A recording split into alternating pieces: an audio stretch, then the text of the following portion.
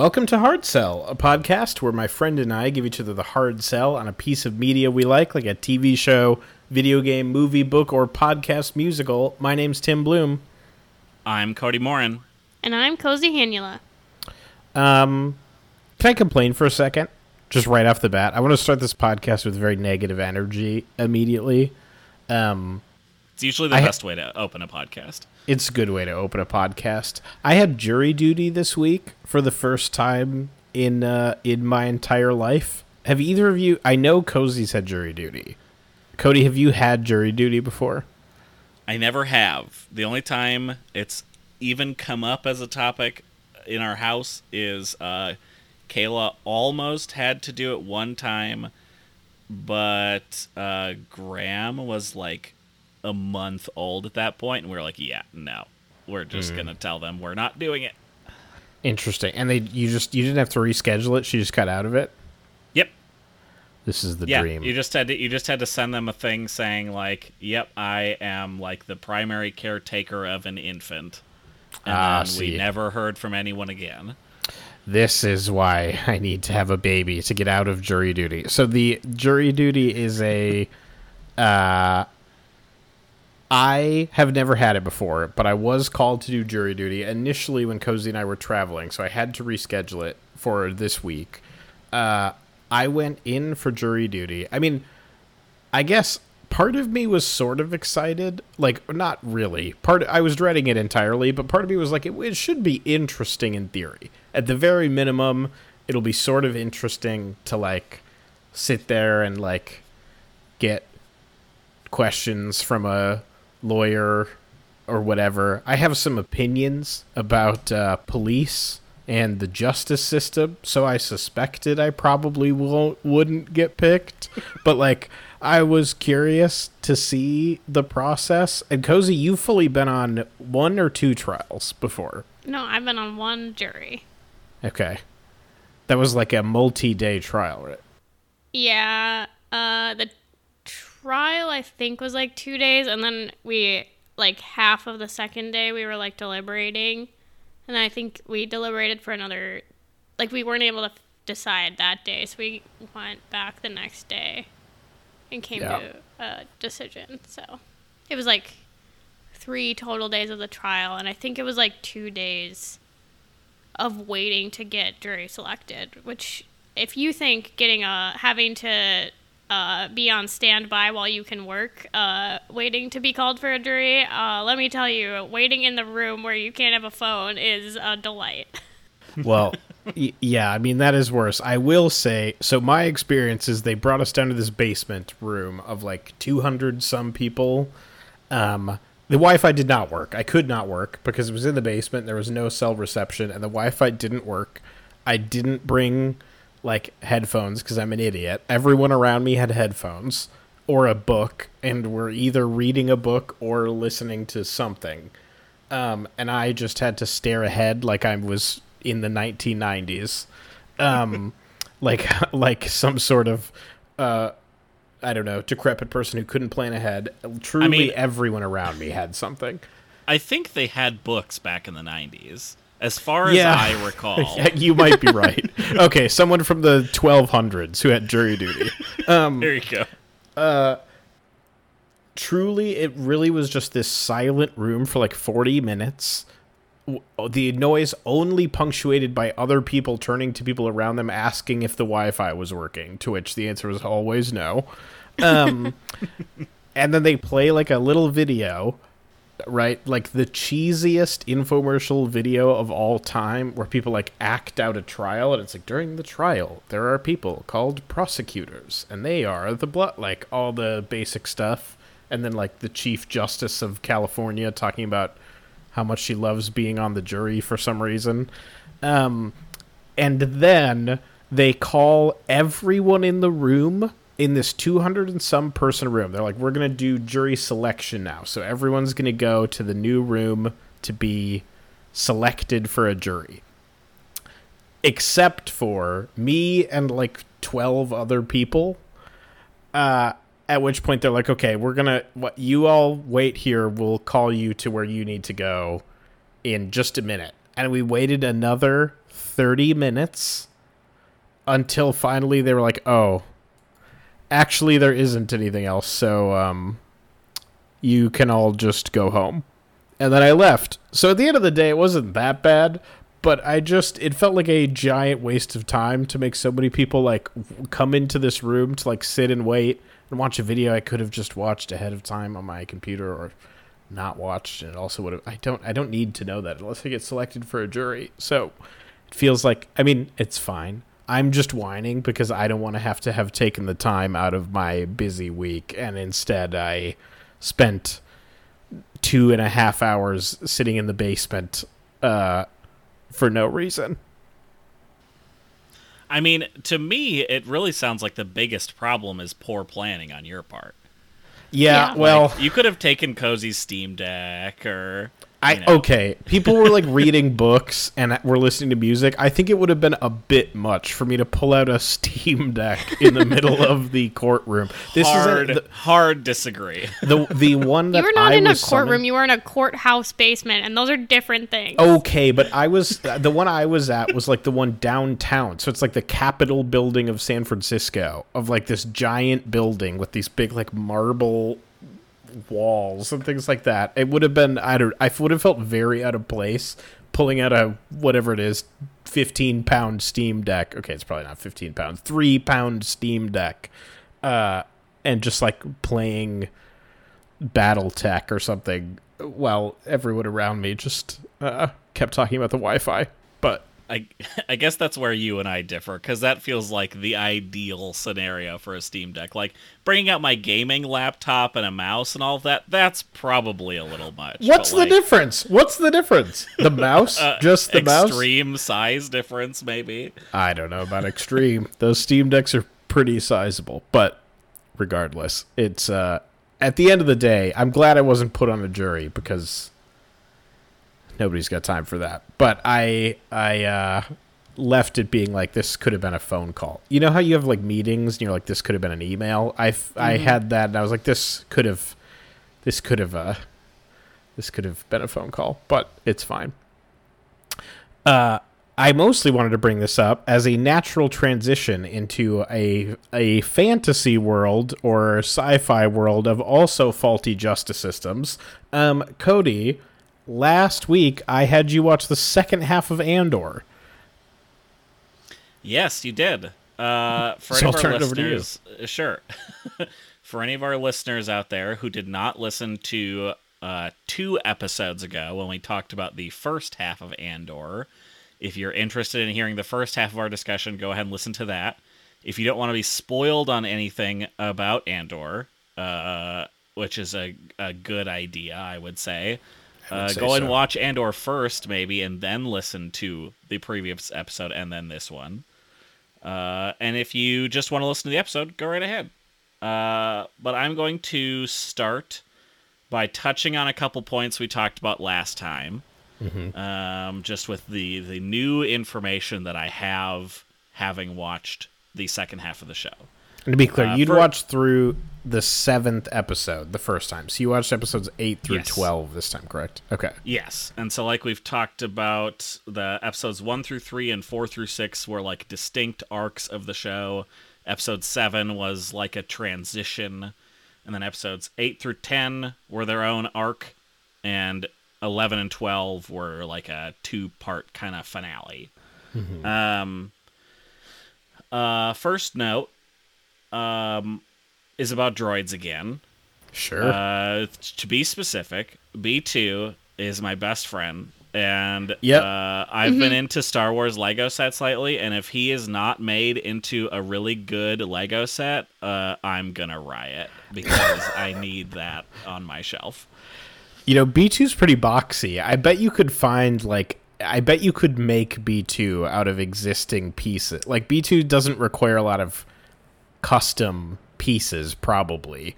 That's true. But my parents sold all of our Legos when I moved to college, and they sold their house. And so the Legos that I have at my house currently are my child's little, like, clothes or whatever. RV Lego Friends camper van, and an X-wing and a TIE fighter, and a Harry Potter set. And I don't think that taking apart any of those will give me a really like solid B2. Yeah, it's probably true. I'll wait a little bit and see if Lego decides to do the right thing and release their own. Otherwise, I may have to look into alternative options. Yeah, it's worth it. B2's the best droid. I said this ahead of time. I say it again. It remains true. As part of her Christmas present, I got Cozy a B2 pin thing from Etsy. There was no real merch or no official merch, but Etsy always delivers. And I put it up at my bulletin board at my office just because I like it. I think they've made one set related to the show, which was the assault on Ferrix from I think episode 3. That would have been. And I think it does come with a minifig of Karn, so if nothing else, Cozy, incredible. That would be probably worth it for you to pick up, because I know how much you love Karn, which we'll get to later, because he's something. But before we get to that, the other piece I wanted to touch on was the music again. The intros were on point, as had been for the first half of the show.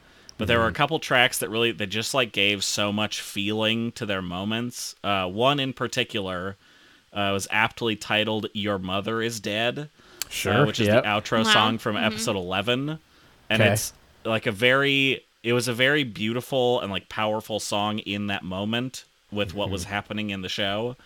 Like after episode 10, which is the prison breakout. One Way Out. Like, I was excited to get to the next episode, and it was like a triumphant track playing at the end of that episode that like gave me that feeling that I was like pumped to get to the next episode. But after episode 11, I just like sat through the credits and let the song play out, because it's just such a different feeling at the end of that episode compared to 10.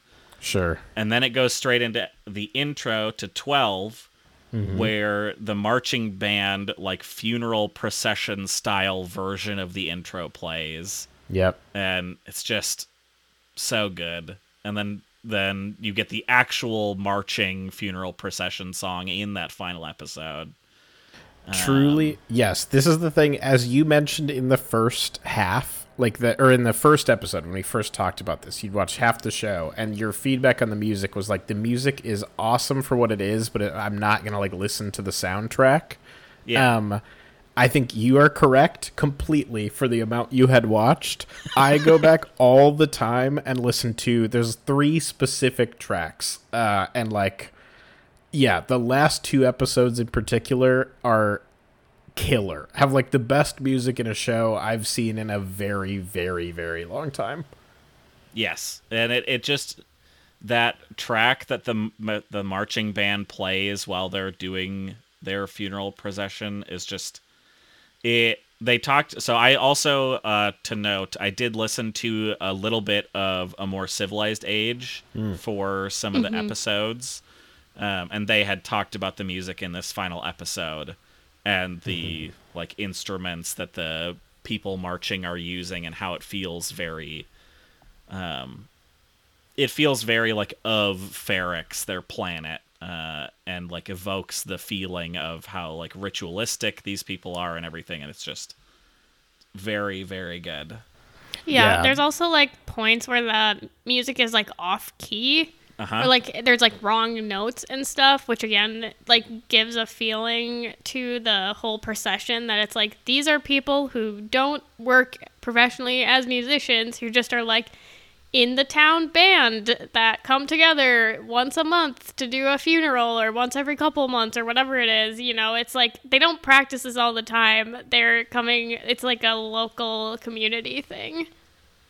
Yeah, and like you can tell how much it's ingrained in their culture. Just even like, this is spoilers getting into like the final episode more, but like Bix is like staring out her window, like humming and singing to the music that they're playing, even in her like almost completely catatonic state.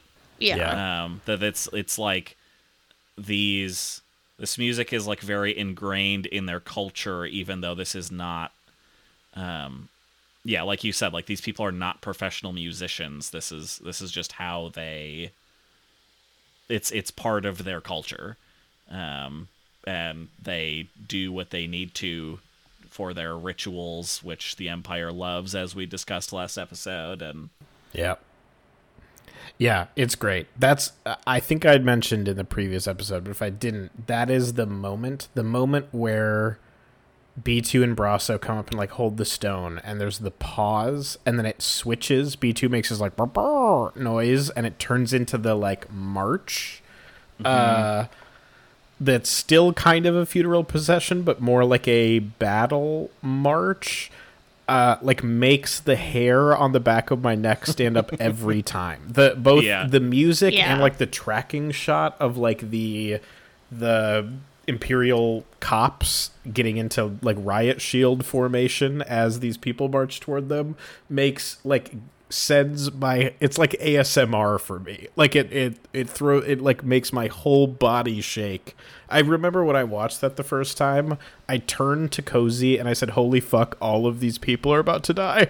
I was like, this is so it's so I was like, that is the moment. Like the twist of the music and the march. I was like, "Oh, we're watching like what will be known in season 2 as like the massacre of Ferrix, or like some sort of horrific thing." And it's like that. Oh god, yeah, there's some I'll let you talk about this instead of commandeering the discussion, but yeah, that moment is like one of the about 12 moments in this last episode that it works for me so much. Yeah, very much. And I think before we jump too much into the final episode, we should cover that arc of episode 8 through 10 first. Yeah. So Cassian gets sent. I think it was the tail end of episode 7. Cassian got taken in Space Miami, the planet of Niamos. He gets taken in by the shore troopers and gets sentenced to 6 years of prison. And then I think right away in episode 8 is him getting marched off, and he gets sent to a planet called Narkina 5 that notably he's never heard of before. Which, knowing what happens through this arc, I kind of expected something potentially like this. Because there was a moment in the previous arc where he's talking with Skeen, and the two of them are clearly very well versed in like the different Imperial prisons and everything. So the fact that Cassian is getting sent to one that he had never heard of was not exactly a good sign. Yes, it is. I mean, it also does it with the audience slightly. So there's a SWTOR reference in that scene. Did you catch it, Cody? It's fine not. if you didn't. I still was play it one of the other SWTOR. planets they were being sent to? Yes. So one of the other planets mentioned is Belsavis, which in SWTOR is a big Republic prison planet. Okay. And so like and I think one of the other ones is also something else. So they pulled 2 planets that like giant Star Wars nerds might have heard of, and then one that's totally new, which is like Narkina 5, which I think, again, the show doesn't do a ton. It's not constantly winking at the camera. It's not constantly like referencing things just to reference things. But I was like, that is a smart for like huge Star Wars nerds who will recognize the name of random obscure planets to have name 2 prison planets and then one new one. It's a good way to like help the audience also feel that like confusion and foreboding sense. Very much so. And you know, he gets to the planet, and this prison is like not what you would picture as a normal prison exactly. They note that they don't have like weapons that they're wielding, but that's because all of the floors are like electrified. that they can basically stun shock them at any time at will. And so they just wear boots, and the prisoners are not allowed to. And it's just, man, the feeling as this show continues to go on, just showcasing all of the psychopaths that Imperial work attracts, it's everyone. I mean, you have the guy who shocks them initially when they get there, and like as he clicks the button to shock the floor to show them why they're not scared of the weapons, and his smirk of like getting joy out of watching these people who, like, a lot of them probably just as much as Cassian have no reason even being here to begin with. Yeah. All the way to like Dedra in this episode really starts to show how much she sucks when Bix gets taken into the hotel. I mean, man, there are some real rough characters in the Empire. I mean, that's the secret, though, right? Is like they're people. Like, this is the thing that I sort of was alluding to without talking about it in a ton of detail. Is like, I love that they showed Dedra's ruthlessness. Like, they spend the first over half of the show positioning her as like a borderline protagonist, as like somebody you are rooting for and like want to win, and then show her like truly evil. The way that they torture Bix is like comic book level evil. They torture them with the cries of children of an alien species as they're being genocided by the Empire, and that of like a specific species, that the way their children die makes the cries particularly torturous. And like using, like, it's that thing of like, these people aren't monsters. This is how some people are, you know? Like, the Nazis were a huge percentage of the German population. A large number of people in America work in prisons happily. And like, whether they're openly torturing people or just like love the power that it has, like, these are people who exist who, like, you know, and I know, and like live their lives. And if you saw them on the street, you might have a pleasant conversation with, and then they like go do this shit. And like the ability to show that of like, these people are not uniquely evil. They're evil in a way that many people are, is something I didn't think I would see from a Star Wars show. Yeah. I mean, even you take Dr. Gorst, who's the one who, you know, he's talking about the torture method to Bix, telling her all about like this discovery that they made about this torture method and how they came up with it and all that kind of stuff. And it's like, you can easily see there is like a line where this type of person being this excited about something is normal for a different topic. Like if it's someone talking about, I don't know, like nuclear fission or something like that. Like some topic that's exciting that could benefit people.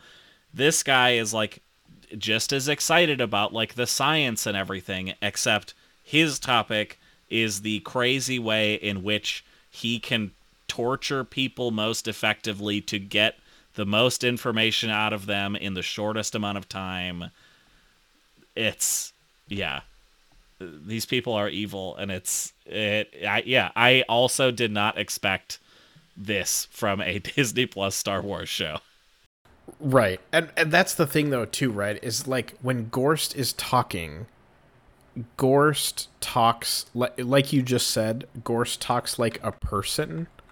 Like, people do this. There are people who like torture people for work today. Yeah. Like in the United States, Lockheed Martin makes weapons that do shit like this, and 114,000 people work for Lockheed Martin in the U.S. Like, huge numbers of people are like Gorst, or probably more like Dedra. Gorst does take a little perverse pleasure in, like, doing this to an extent, Yes. but, like Dedra or like Karn is like a huge, like, again, they don't paint these people like cartoon villain monsters. They paint them like awful, terrible people, and it makes them so much scarier than if they were like super villains. Yeah, because like Dedra is not played as like a comic book always evil type villain. Like she is given like personhood before we see that side of her, and it makes for a much more interesting character for sure. Yeah. But yeah, the back at the prison, there is some weird goings on. Well, so first, like when Cassian's brought in, he is clearly like discombobulated. Like the kind of wild, chaotic camera shots as he's brought to the factory floor the first time. Just like on one hand trying to take everything in, but also that it's like almost just like not making sense to him, like what is going on exactly. Very clearly shifts as he's kind of figured it out, 30, 40 shifts later, to the point where like he's kind of trying to call the shots at his table, while also like making plans with other inmates, because we've already known that he's like, I think, escaped prison multiple times from different it's prisons. implied, or at least has gone to prison at the very minimum. Yeah, and given what we've seen of his character, can kind of probably imply that he's at least escaped once, probably. But they find out, the master plan, which is that, none of these people actually leave when they get out of prison, and then the prison made a mistake, and one of the people from one floor who got quote-unquote released ended up back on another floor, back in prison the next day, kind of giving the game away, and then everyone on that floor was killed. Because these electro floors, while they can shock you as punishment, they can also be turned up and just kill everyone.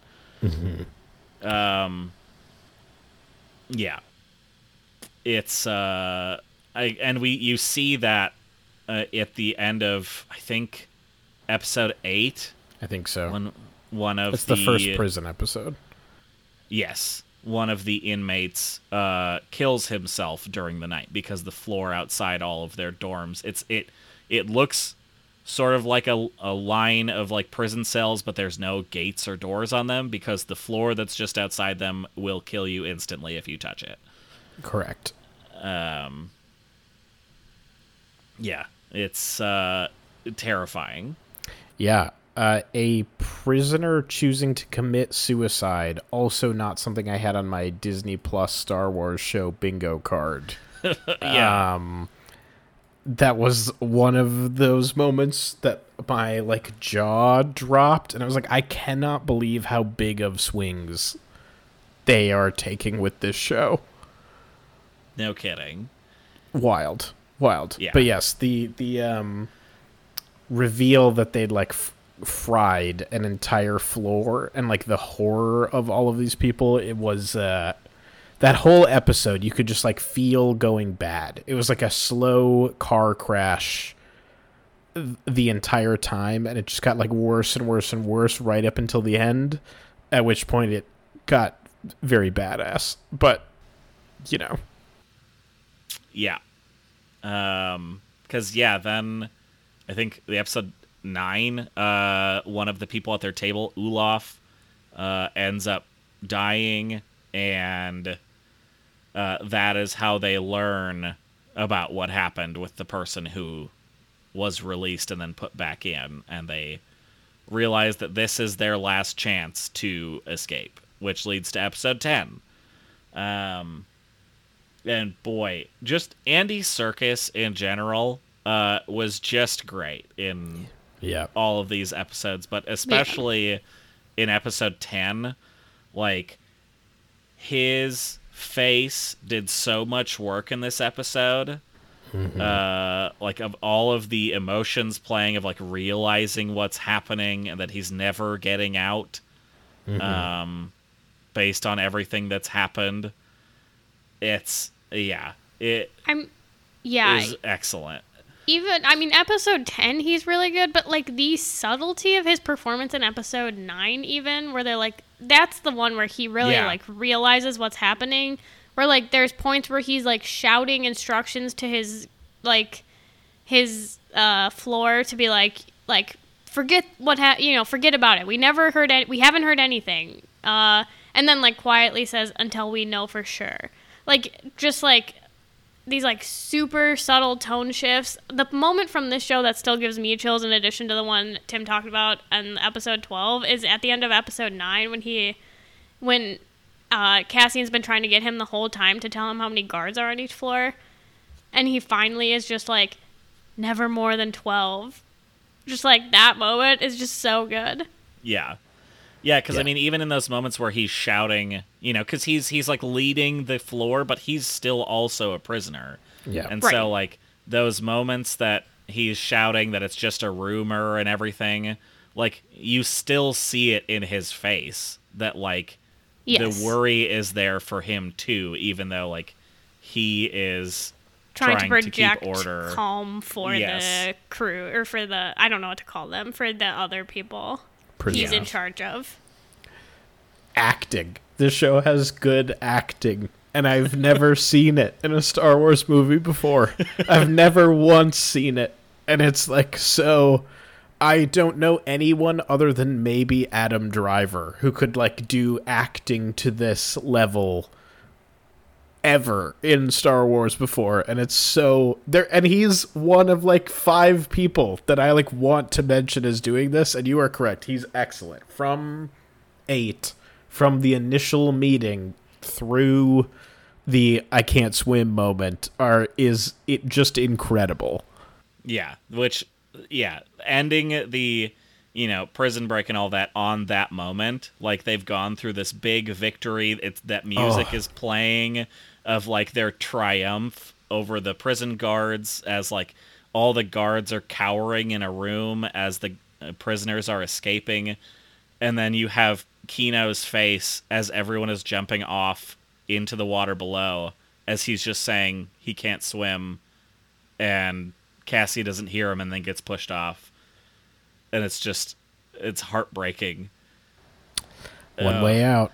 That way is different for a few people versus others, but yeah, it's tough. That is another jaw drop moment. I really thought Kino was going to sacrifice himself to save Keef. Just really quick as an aside, this entire arc, Cassian is using a pseudonym, which is Keef Gurgo, an all-time GOAT pseudonym. But I thought he was going to, like, sacrifice himself. I did not. Like, it happened so fast. They're all, like, jumping into the water, and Cassian, like, turns to him, and he's not moving, and Cassian just, like, go, and he's like, I can't swim, and he still seems, like, euphoric, and Cassian seems, like, shocked, and then gets pushed into the water, and it just is, it's so fast, and just moves on, and it's so, I have more thoughts about it after we get through the end, but it's just, it's so good. Well, yeah, and it doesn't really address this, but you, like, wonder as you're watching that, like, he was saying one way out the whole time. Like, did he know he was not going, like, he didn't get to make it because the only way out is through the water? Like, he is leading this whole thing knowing he does not get to go. Like, that's just devastating in a different way. Yeah, because, I mean, he is talking about, like, and I think the other ones are considering it too, but he's basically saying, like, I'm already dead, is the way he's, like, giving these commands to the crew. So whether that's, part of it as well or not, I don't know, because the other part is, the more obvious, like, we are never getting out of here because of what's been going on. Like, no one is getting out. Yeah. And so, like, you could see it in one way that is what he's talking about of like, considering himself already dead. But Yeah. on the other hand, there's also, if he knew that the only way out is through the water, that could be a double meaning there. Yeah. True, I think yeah. so. But yeah, that's all of the prison escape stuff. Did you have something else, Cozy? Yeah, I do think we should call out the Tim. What's the guy who Cassian escapes with? Melshi. Melshi. He's in Rogue One, right? Correct. He's like the other. He's Cassian's best friend in Cassian's Rogue One. best friend. Yeah, and like the guy that helps him lead the stuff down to. I cannot remember any of the names from Rogue One. The planet they go to. Yep. Scarif. Scarif, yeah. Yeah. He's the beach commander on Scarif and also dies in Rogue One. And is a prisoner who escapes with Cassian in the show. Yeah, so I think that's interesting that they don't do everything. Not everything ties into a new, like, Rogue One or something, but there are a couple little nuggets. Yeah. And we never see anyone else having escaped, like having made it to land. Correct, we see yeah. Cassian and Melshi, and the two of them talk later, like, do you think anyone else made it? Mm-hmm. But these are the only two we see. So, when it flies overhead, when they first appear here, like, these things are out at sea quite far. Like, yeah, I imagine, especially for people who have been, like, worked to the bone 12 hours a day for years, like, it is probably quite a feat if they can muster the energy to make it to land. I mean, Cassian is also, like, uniquely good at this, it seems like, and they almost die. They frequently are, like, almost falling off of walls. They wind up, like, needing help from two aliens who also hate the Empire to get away in the end. Like, I think the implication, so when they leave, when Melshi and Cassian part, Melshi just kind of keeps repeating, like, we have to tell people, like, people have to know about Narkina 5. The implication to me is that Melshi does not believe anyone else survived, and, like, believes that him and Cassian are the only two who know what is happening there, who are not Imperials. Yeah, because he says that he wants them to split up to double the chances that like, word can get out about what's going on. Yeah, implying probably no one else made it. Yeah. Which, just more rough stuff. Yeah. But yeah, that is the, like, main storyline through episodes 8 through 10. But there's also other stuff going on in the background. Karn gets taken into the ISB to meet with Dedra. Yes. And then we just... Not to meet with Dedra, to get interrogated by Dedra. This is a point of contention later. In his mind, it's like to meet with her, but yes, it was to be interrogated and questioned by her. You've already betrayed the fact that you've been Karn pilled as well. No, he is a psychopath. Oh boy, he is. Yeah, but in a good way. Like, in a way you want to watch. No, Cozy. Not like I want to be friends with him, but I just need a character like this in the show. Don't it makes need it so much Karn. better. No one has ever needed better. Karn. Oh boy. Imagine if Karn wasn't in this show. What a sad show would that be? I mean, there's so much good stuff that happens outside of Karn. I think it would still hold up, but there are a few key moments. Oh, just say no. Particularly in the final episode, there's a moment that is just like, yes. Oh, the feeling of what is happening on screen is so yuck. But here we are. Yeah, Karn. He meets with, is interrogated by Dedra, and then in I think episode 9, he is stalking Dedra and like finds her walking into the ISB, trying to create the most toxic power couple there has ever been. Yep. And he tells her that she gave him a reason to live again, and she says, I could have you arrested. Classic meet cute. And he says, I want what you want. And and it seems like she wants him to be dead in a ditch. Yeah. For now. Yeah, for now. Oh, season 2 will be something, I'm sure. There's also a bunch of drama with Mon Mothma and that whole crew. We find out that Vel is Mon's cousin, and that she was also. Why can't I think of the name of their planet? Chandrila? Chandrila. Chandrilan, yes. But yeah, like Perrin sucks more as usual. I love Perrin. I can't wait to talk about episode 12 Perrin, or 11 Perrin, whatever. Whenever Mon Mothma just gatekeep gaslight girl bosses him. Yeah, that's in 12. Okay, That's in 12. Yeah, okay, sure. Yeah. Yeah, because Vel is over for dinner at the Mothma house, and Perrin is talking to her about, I'm sure all the good guys are taken, so you're going to have to find a widower at this point because you're so old, and blah, blah, blah. Yeah, she's older than 15 or whatever. Yeah. Yeah. Yeah. And also... Whenever they're supposed to be married off. Yeah. And then there's a moment at the end of episode 10 with Luthen that we find out that one of the ISB agents is working for him deep undercover. And his Luthen's speech to him boils down to, if any one of our listeners has ever played World of Warcraft, there's a funny line from the Demon Hunter class that is, I've sacrificed everything, what have you given? And Luthen basically delivers that, but in a much longer speech.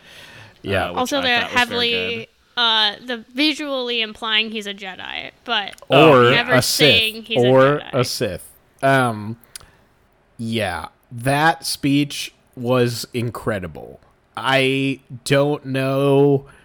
That is another, like, I got through all of the prison arc, and I was just like, I don't care about the Luthen stuff, and I was, like, enraptured with that entire interaction. I mean, wild. Yeah. And yeah, that, who knows, Sith or Jedi or whatever, his clearly definitely not a lightsaber that he was holding at one point, or that someone took out of his pocket. Or that is his ship. His ship has lightsabers attached to it. Yes, his ship is a lightsaber. Also that. Yeah. So cool. Coolest ship I've ever seen in Star Wars. Yeah, that gets into, when does it happen, all the good stuff with this ship? That's episode 12, I think? It's episode 11. No, I believe. yeah. Oh, yes, episode it's the 11. end of It's when he's 11. Trying to get to Ferrix. Yeah, he escapes from, I think it's like a smaller class Star Destroyer patrol ship that is trying to pull him in with a giant tractor beam, and his little ship just absolutely dunks on it, and everyone they send after him with his lightsaber ship, and he escapes. Yeah. Yeah, I was much more interested in Luthen at that point, because I mean, that whole episode 8 through 10, like, the big part was the prison escape. Like, everything else was like sprinkled in to keep you up to date on what was happening elsewhere, but yeah, and it's like it's very clearly in the background, like moving the other chess pieces around to get to the finale. Like, yes, you need this arc to keep these people moving toward Ferrix, and but in a way that's like it's not just moving pieces around. Like, it's still incredibly like interesting, all the Mon Mothma stuff with the crime lord and all these things. Like, it's not filler. It's like deeply political intrigue, like, stuff happening. And her, like, Tradcath daughter, who deeply wants to be a part of Chandrilan culture, when Mon Mothma deeply does not want that to... We've seen how well the Chandrilan sort of arranged marriage culture has worked for Mon, and Right, she yeah. seems to not want that. Her daughter couldn't be more into it, and it's just so... you can feel the pain. It's tough. Yeah, and we see, if we talk about that part a bit more, getting into the final couple episodes, like, we see Mon, she ends up having Leda meet with Davos' son. And you can see, like, in the, like, chanting that she's had done previously of, like, the old ways, and, like, it's like a smirk at this point of, like, meeting this boy of, like, that this is part of their culture, and she's, like, happy that this is happening, and Mon and Perrin are not happy that this is happening at all. Yeah. Imagine Perrin, presumably, so they talk about this at a more civilized age, but Mon and Perrin must have had this conversation of, like, we had this happen to us, and I don't want this to happen for our daughter. And presumably, they were on the same page about that. I so want the conversation off screen where Mon Mothma just, like, decides to marry their daughter away to the son of a crime lord. I so would love to know what Perrin's reaction was to that, other than just, like, he seems sort of like he has indigestion when they, like, walk up to the meeting. But, it's because, they describe this crime lord as essentially a friend of Perrin's. So Perrin knows who this guy is, and I would think might not want his daughter wrapped up in the family this closely if he knows what this guy's about. But we've also shown that Perrin's not great, so, who knows? Yeah. Yeah. But Perrin's also not gaining anything from this, so... No. That part probably doesn't make him happy, I suppose. Yeah. It's a lot. Yeah, it is. Before we move on from the prison, I had two other quick little factoids that I wanted to call out. One, Andy Serkis gave an interview. Basically, what I want to say is I love the design of the prison. You touched on it a little bit, but it is, like, stark white. It is all very, like... Everything looks exactly identical. Andy Serkis talked about, like, shooting in that set, like, messed with his brain. I think he said, like, it fucks with you to be on set, in that set for, like, 8 hours a day. Like, it's hard to be in. And, like, creating a space that is, like, openly hostile without being... you don't really see weapons until they're actually, like, trying to break out. You don't see, there aren't spikes and dead bodies everywhere, except very briefly. And, like, but it creates this sense of imprisonment and tension in these, like, stark white futuristic looking halls that I think was super, super well done. It's not unlike the Severance set. No, it's not. Yeah. Lack of natural light, like labyrinth hallways that are all, like, very similar and like blank. Yeah. Only other thing, one of the showrunners, I believe, mentioned they got inspiration for the prison from Amazon warehouses, like the way they do, like, gamify and, like, make the different stations compete with each other. Like, this is how Amazon operates warehouses today. So, take from that what you will. That was all. Yeah, I didn't even talk about any of that. Like, there's... Yeah, everything with, like, the worst performing team not only getting, like, shocked on the floor, basically, like, tortured in front of everyone else in the room. Like, it's... If you win, you get taste with your food. Yes, true, because, otherwise your food has no taste. So. Correct. I mean, yep. So that's the inspiration from that, not taken from, like, Nazi Germany or North Korea. Inspiration taken from Amazon. That's all. Oh, boy. Moving on from that, though, we are headed back to Ferrix as we learn that Marva has passed away. I think we learn that early in episode 11. It's just Cassian doesn't learn it till the end. This is when I, really, really compound my love of B2. Just what a great droid he is in this episode, as he's just a sad puppy, as essentially his mom has passed away, and it's just, So sad. Yes. So this is the moment that, like, Marva's passed away. They're, like, clearing out her house, and he doesn't want to leave. And fully lies that he doesn't have enough charge to leave. When, like, you can, if you look close, you can, like, see the little charging bar, and he's full. And, like, Brasso agrees to stay with him. That was the thing watching this. I was like, people like their droids. Luke likes R2-D2. Like, Yeah. they like them. No one has ever... Luke would not, like, stay outside in the cold with R2-D2 because he didn't want to... They don't like care them, about their but droids' emotions. no, they care. He cares about B2's emotions in a way that is like I've never seen in Star Wars before. The decision for this guy, it's not even his droid Yeah. to like do this, says so much about like B2 is viewed as a member of this community just like everyone else here, and that is like a Yeah. level of personhood that droids don't get in Star Wars normally. Right. You know, a lot of times, like, you see the droids as, like, tools. I mean, like we talked about last time, the stair droid that acts as a staircase for the ship. Like, you don't... when you see that droid, you don't imagine, like, emotions and personality and things like that. And then you see B2, like, basically having full human emotions over the death of Marva. And yeah, it's not something we've seen in Star Wars, really.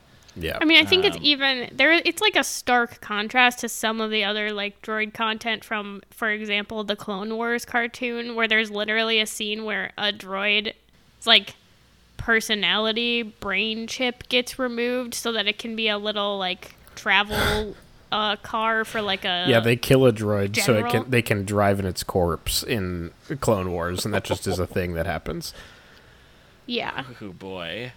And yeah, like Versus seeing B2 email being just like a puppy that everyone cares about. Yeah, it's crazy. It's it's very interesting. Well, it's interesting in like a lot of ways because like what does that mean for how people treat the rest of their droids? That this one is treated like a pet, and like just again, I think is more like realistic to how people are with like things that have sentience. So here's the thing. I would argue he's not treated like a pet.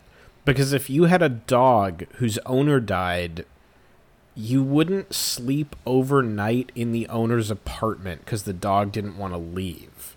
Like, yeah. you would find true. a way to, like, trick the dog with treats outside and get it to go where you want to go. Like, choosing to stay It's more like a person. is more like a child than it is like a dog. Or it's kind of between, in a way that droids are kind of between in this way, but it's more person-y than it is like a pet in this moment. And like the role they give B2 in the funeral is more like a child or like a relative than it is like a pet. Yeah, because it shows, it just does more to showcase like how tight knit this community is. Like, that the droid of a like kind of leader of their community is given so much respect and personhood basically by the rest of the community. Mm-hmm. Yeah, it's really interesting. Yeah. What else happens in 11? There's so much that happens in this show. I still don't understand Clea and like that whole hierarchy. Yeah. Cozy and I talked about that too, of like it's hard to tell who's in charge. Yeah. If anyone, really. But like sometimes it feels like she's reporting to Luthen, and sometimes it feels like she's the mastermind. Like she's the boss trying to keep him in line. Yeah, and I don't know. I'm not sure. But there are a couple little creative things they do with camera angles where they will like frame her next to like big suits of armor that I think are meant to hint that she is more formidable than her role, her cover story is Luthen's assistant, but I do not think she's Luthen's assistant in any meaningful way. Yeah, I'll be interested to see how her character gets fleshed out more in season 2, because she's one I'm really interested in, like, what exactly is happening there. Do you think she is Cassian's sister? No. Okay. I don't really given the answer from Cozy, I'm assuming this topic has come up before. Came up on a more civilized age. Oh, sure. Well, there was some then we debate. talked about it. Episode, There was some debate, but there were I two don't- people pitched that have, like... Do we want to go into this right now? The sister thing? Or do you want to we wait? could talk about it briefly. I don't have any. I wasn't really going to bring it up, but Do we here want we to talk are. about first if Kino is Snoke? Because that's also another good topic. Yeah, I was just going to hope we forgot that we even talked about that last time. But no, Kino's not Snoke. If Kino turns out to be Snoke, I quit Star Wars. I'm done. Kino Loy is dead and should be dead. Should not be alive. If Kino is alive, they've fucked up. And I hope his story's perfect as is, and it's fine for it to be ambiguous, but let it be done. If he turns out to turn into a Sith Lord, I'll be like, I quit the podcast and also Star Wars forever. Yeah, I think I listened to one of the episodes where I think it was Austin talks about this and just repeats over and over again, just emphatically that he is not Snoke. And, No. I mean, I never thought he was. No. But it's, yes, it's just people are people. But yes. Real quick, the other suggestion for sister. So they were taken. This is another Austin Walker special, so I can't take credit for this. But his theory, not actually theory, but is technically possible. Dedra's roots are brown. Her hair is blonde, but it's dyed. Dedra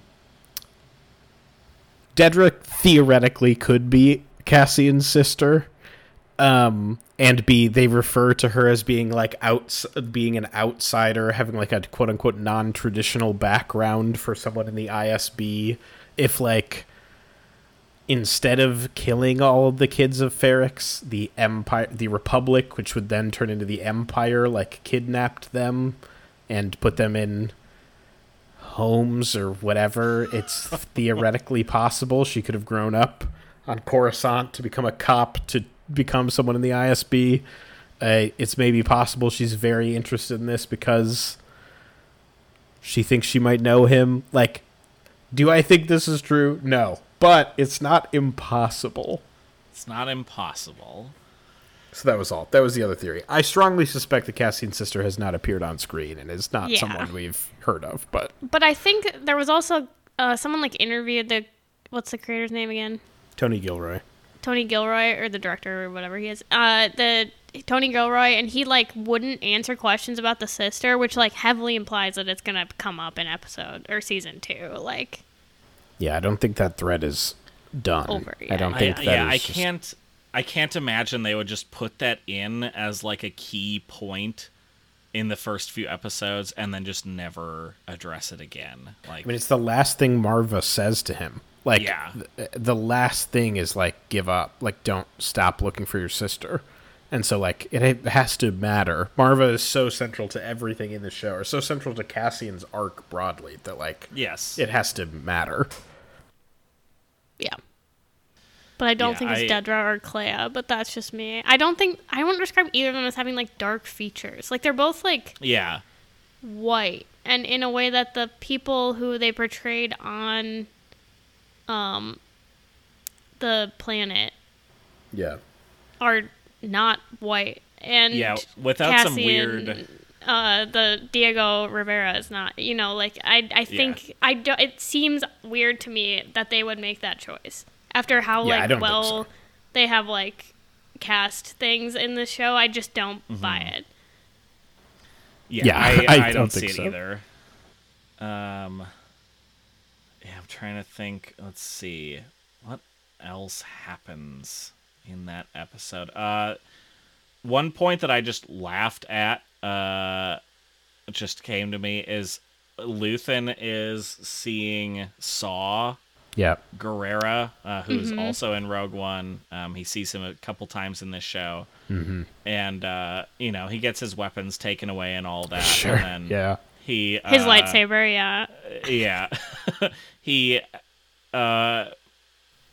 tries to convince temporarily Saw that Tubes, one of his henchmen, is a plant on the inside that is feeding him information on Saw, which is all just a ploy to get Tubes close enough to him that he can just grab his gun.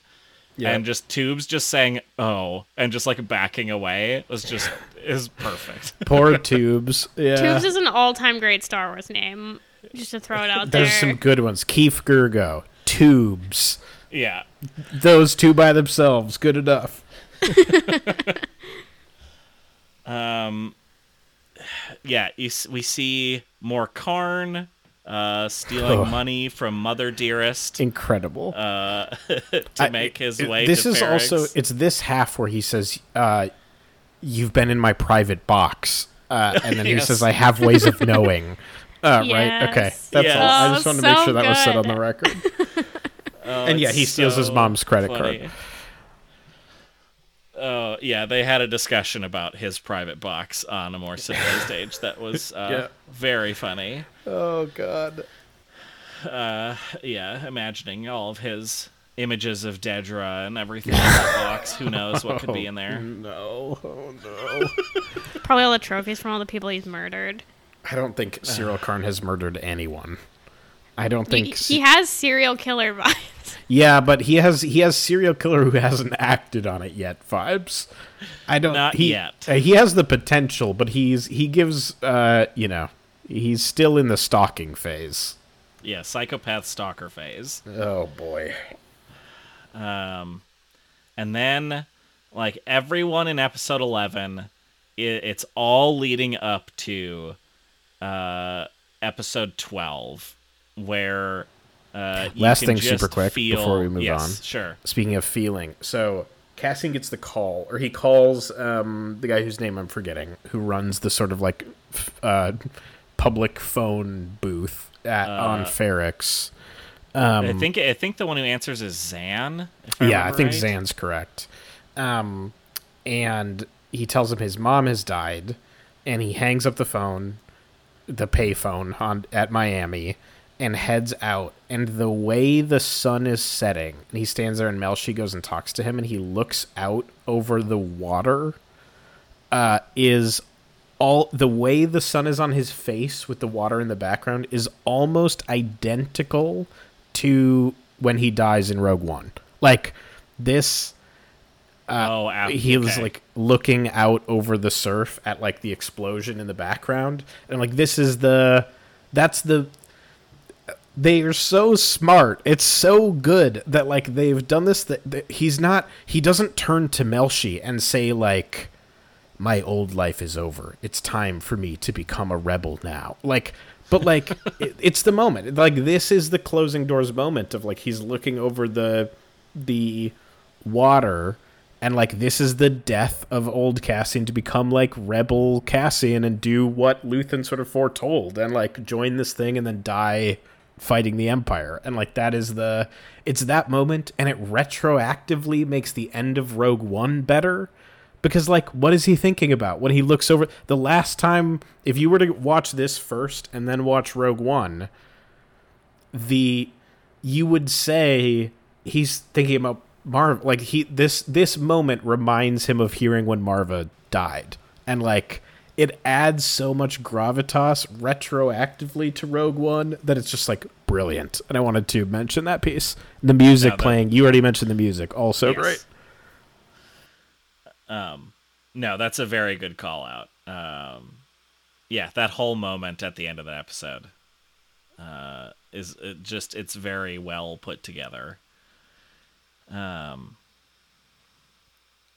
yeah, going into episode 12, you just have that feeling going into it of like tension building as you know everyone is about to crash together on Ferrix. Mm-hmm. The only person you didn't know, I think, directly was going there until right at the start of this episode was Dedra. Yeah. And then she arrives on the planet, and like Cinta is tailing Corv and Dedra. We see lots of characters, like you had mentioned in the last episode when I was talking about having kept track of names. We see a lot of characters we haven't seen that were in like one scene in the first or second episode, like Nurchi. Yep. Is pressing Zan for info on Cassian. Pack's son, which Pack notably was also tortured just like Bix in the hotel. He's making something, but we don't know what it is yet. Yeah, I think it's pretty clear what it is. I think it's the implication is there for sure. Yeah. And you clearly learn later what it is, but you get Mon's car moment if you want to talk about your gaslight gatekeep girl boss moment I mean, it's just great. She's great. She's good at this. Like, she knows how to play the thing. She knows her driver. It's mentioned in her first appearance in episode 4, I think, that like she knows her driver is an Imperial plant, and so she knows that even working with Skolden, there's going to be weird money moving around, and so she needs a cover story for that. And so she gaslights Perrin into being like, I know you've been gambling again. And his whole thing is like, who told you? Like, we'll go confront them. And she's like, I don't even want to talk about it anymore. And it's just so... Their relationship is so bad that it's just so funny. And it's so... Like, I feel bad for Perrin, but also he's a shithead. But, like, he seems legitimately confused because... He probably is, and it's just so... Oh, it's so funny. It's so amazing. Yeah, and it... yeah, that whole moment with him, it feels good having that turned on him. But yeah, it's like, it's a weird feeling because you don't want to feel bad for him. But you do kind of feel bad for him. How awful he is. But yeah, it's... And then you find out that Blevin is the one who has been spying on her through the driver, tying all of that back to the ISB, and her plan works. He's now less interested because he knows that all the weird money moves are, as far as he knows, because of Perrin's gambling, and they're trying to move money around and cover it up or whatever. And so he is much less interested in trying to dig in more. At first I was like, wow, Mon's car is not very secure. Like, if there's no way to tell if they're talking securely. And then I was like, oh, I get what she's doing now. Yep. Through episode 11 and 12, we figure out that Cassian has started listening to Nemec's book. Mm-hmm. You mean his podcast? His podcast audiobook, whatever you want to call it. I love this part. Of course Nemec is a podcaster. Nemec has huge podcast energy, so it's not surprising at all. Him and Austin Walker could have quite the podcast between the two of them. They would have an interesting chat. Yeah. I think so. I'm glad that there are people like Austin in the world. But that is so... I am very not on that level of the level that he like takes it to, and the like amount of knowledge he has on I don't know what you even want to call it, not political figures, but like ideology figures, maybe political theory, or sociology, maybe. Is very much not my domain by any means. So it's extremely my domain. It's my shit. Yeah, I kind of figured it would be. Yeah. Oh, yeah. I would love to like have a podcast. I'll host a podcast with Nemec. I'll have another podcast with Nemec and Austin Walker, and it'll be great. And it'll just be me listening to Nemec and Austin Walker argue about natural law. And it'll be awesome. And the role of mercenaries in a rebellion. Sure, yeah. But yeah, it's we get speeches from a number of different characters. We get like a chat from Cassian's, adopted dad. I can't remember his name right now, but Clem. Clem, yes. Because it's it's the alias Cassian uses with the Aldhani crew. It is. And so, like, we get like a clip from him when Cassian was a kid, and then we get a big chunk of Nemec's book, and then we get, I think, some from Marva, that all, like, compiles together. And then we get the whole funeral procession. We get Marva's speech calling them to action, and I was mad at the Empire when they knocked over B2. Like, I was angry. And that's so all it worried. took for me. I was so worried about B2. I really thought they were going to shoot B2. I also remember turning to Cozy and being like, they're going to shoot him. Like, I was so afraid. When he just sort of pushed him over, I was like, oh, thank God. Like, thank God that is the thing, instead of, I really, really thought he was just going to, like, jam a blade into...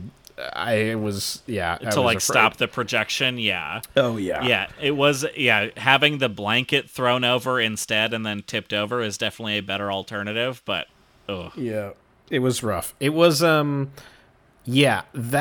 entire full scene and just like seeing all of the riot cops like aligned, all of the little stuff, like, again, this is one of those Austin Walker, speaking of a more civilized age, would make the agreement that, like, the show is kind of toothless in its politics, in that, like, you can read different things however you want, and so it can be whatever you want to any person. However, it is hard for me to read a show wherein again, as they are named, the evil empire, this is a show being written in 2020, is portrayed as, like, an existing power struggle that, or power, faction in power that, like, restrict people's ability to peacefully gather through the use of creative permits and, like, very specific little laws. You have a very militarized police force that, like, gather with these riot shields. There's only one way for me to read this. It's all white people against, like, a diverse population of people on Ferrix. And I'm like, yes, it is vague enough that it's not literally like, we are cops from America.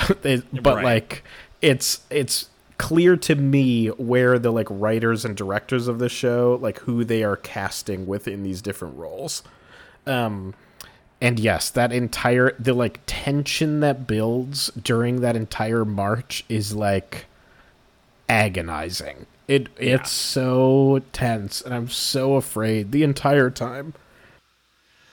Yep, and then, I mean, it ends in the start of what appears to be a bloody revolution. Like, Pac's son throws a bomb into the Imperial area and blows up, like, one of their tanks, and you don't know he blows up a vehicle, but it, like, knocks over a basket of, like, grenade, or a thing that has a bunch of grenades in it. So clearly they were prepared for a battle of some kind.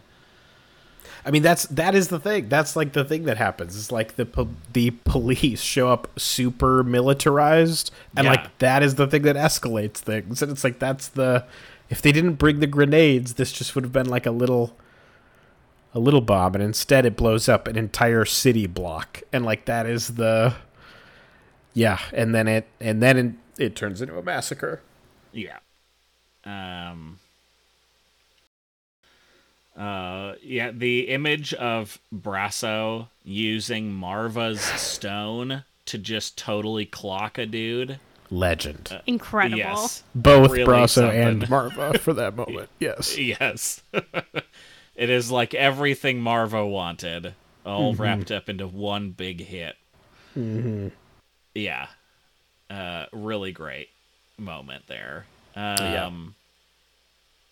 I was really worried for Anvil Guy, and Yeah. then was very quickly reminded the incompetence that stormtroopers usually carry, Yeah. as he is just swiftly kicked off of the tower, Yeah, he gets Sparta kicked to his death, probably. presumably. That I can't imagine surviving a fall of that far, but Yeah. let's see. Dedra it gets lost in the scuffle, and of course her guardian angel Karn comes to the rescue. Her guardian little goblin, Cyril Karn. The moment in the essentially pantry or closet or whatever that he pulls her into, Yeah. it was like the most uncomfortable I have felt in a while watching a TV show. It's just so much yuck happening all at once. The way she says "you" is so good, and the way she says "I suppose I should say thank you," but doesn't, and okay, this is the weirdest thing about this show, other than the hat swap. The weirdest, I truly cannot. I have lots of thoughts and predictions, as I always do. I have no idea where they're going with Cyril and Dedra. Anything you told me, I would believe you. I don't know. And it's... I'm scared. I'm scared to my bones of, what is going to happen there. Oh, it can't be anything good, though. No, it can't there's no possibly world be. where it's good. There is no outcome of that, of the storyline between those two that goes well for anyone. Oh, no. Not them or anyone around them, ever, No. for any reason at all. Karn, Ugh. yeah, Karn ditched his best friend, his only friend, Sergeant His Mosk. only friend.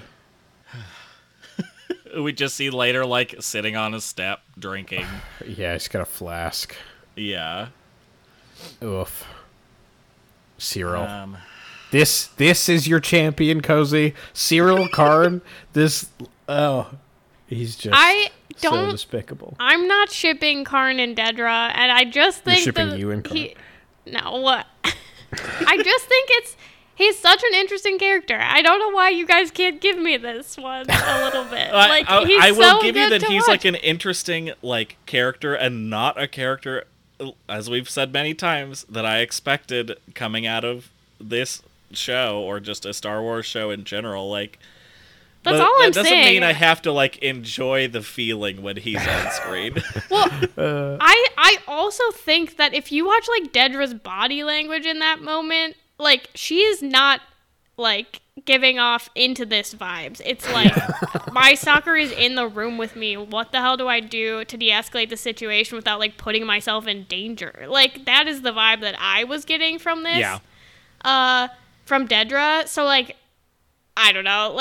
I know some people are they're into each other, but I don't know if I'm on that side of this debate. But I just, again, it's it's making the villains people. That's the thing why I Yeah. like Karn. It's the same reason I like Dedra. It's not just Karn. It's Karn and Dedra and the whole ISB. It feels like a real thing and not an evil robot brigade, Yeah. And I think in Karn's Star a Wars little it's- evil robot brigade-ish. Okay, In a different well, way. but you know what I mean. I know what you mean. I'm being facetious. But it is... I get what you mean. My theory of Karn and Dedra is that Dedra... This will be the moment Dedra realizes it's better to use Karn than it is to pretend like he's going to go away. That, I'm Yeah. stuck with you. So I guess, I've I got might as well this manipulate like you weird, to my end. yeah, this like weird little puppy who will do truly anything for me. I might as like I would rather send him on missions and do stuff for me when he's out of the way, nobody knows who he is and nobody cares about him, than have him stalking me and not be sure where he is. Like I would rather communicate with him a little bit and be able to direct him than like do this otherwise, is my suspicion. I don't think they're gonna get together, but I do think sure Dedra's hope not. manipulative enough to use his obsession to like help her, and that's my theory. Yeah. That would make the most sense, I think, because having them get together is just. There's enough media out there. I think it is similar to what they talked about on their podcast. There's enough media out there that shows people who should not be together getting into like toxic relationships, and that media, movies or whatever says it's totally fine, and that's the right way for people to come together. I don't need that here with the which would create the most gross relationship With ever, the two I think. weird fascists together in the closet. I just need you to imagine though a scene where Karn is now like her asset that she's using under the table to spy on other ISB agents, and she can't get a hold of him, and she has his address but has never been there before, and goes there and meets Edie. Yes. Amazing. That scene, I wish for nothing more deeply than that. Yeah, that'd be pretty good. Especially if there was anything related to her in the private box. Oh yes. Oh boy, the private box. Yes. But yeah, I mean, the show ends with an after credit scene showing what the parts from Narkina 5 were being used for, which kind of unsurprisingly is the Death Star. Mm-hmm. But like seeing it being built, that like these parts are being made very specialized for like the laser that blows up the planets, like it was quite a shot to see. Yeah. Yeah, not a huge twist. I think that was that's the thing that like both makes narrative sense of like what do you need secret prisoners for life to build, that then presumably after the Death Star is complete, presumably Narkina 5 is one of many facilities like this, and presumably after the Death Star is done, all of these prisoners will just be quietly executed, and you'll never hear again. I mean, these are concentration camps fundamentally, and like that is the so like what would those people be doing if not building this super weapon? So like I don't think it was a huge twist, but it is a good, it like wraps it up with a nice sort of bow and like reminds the audience of like the state of the galaxy and the stakes going into season 2. Yeah, very much so. But yeah, I mean, there's so much more to talk about here, but I also don't know if we need to make a 3-hour long episode. Sure. Go listen to more anything Civilized else? Age. Yeah. If you want super, super deep dives on everything that happens in a given episode. Yeah, and if for some reason you haven't, like, go watch the show, too. There's so much more here that we haven't talked about. Yeah, we haven't even talked about Vel and Cinta, who have like maybe the worst relationship other than Yes. Mon Mothma and Perrin. Terrible relationship, but toxic in a very mundane way. Toxic in a just sort of like one of these people doesn't like the other one that much kind of way. At least not anymore. Yeah, yeah. We didn't even address that, and that is like a whole separate subplot. I had a couple other things I wanted to talk about. Yeah. First, Marva's speech is the best dialogue in Star Wars. So we talked a lot about how like the early episodes are super grounded. The last 2 episodes are Star Wars again. They're operatic, they're dramatic, they're a ton of characters grabbing each other by the shoulders and like saying deep things to their faces. Like it is Star Wars doing Star Wars again, but also it's still good.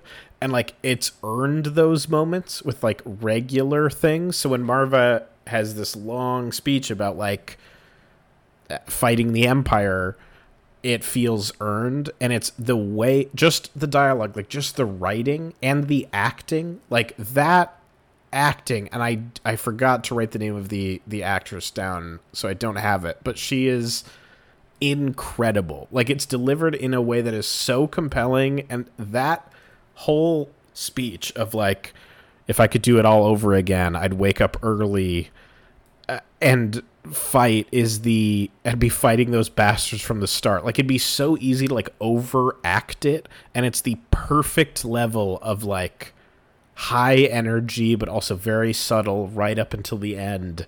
And it's so well done that like that is the scene. I've watched that scene probably a dozen times. Like it blows my mind. It's so well done. Like the sincerity of the speech and like of her speaking it really comes through as she's giving it. Yeah. Oh, it's so good. Yeah. For the record, her name is Fiona Shaw. Thank you, Fiona Shaw. Props. Yeah, huge. I mean, again, the top to bottom, the acting in the show is just so good. Yeah. So that is one moment that I've listened to, and the music during that entire piece is incredible. It's also very similar to the music that plays during the Nemec Manifesto sort of excerpt. And the Nemec excerpt is all about it's all about the idea of like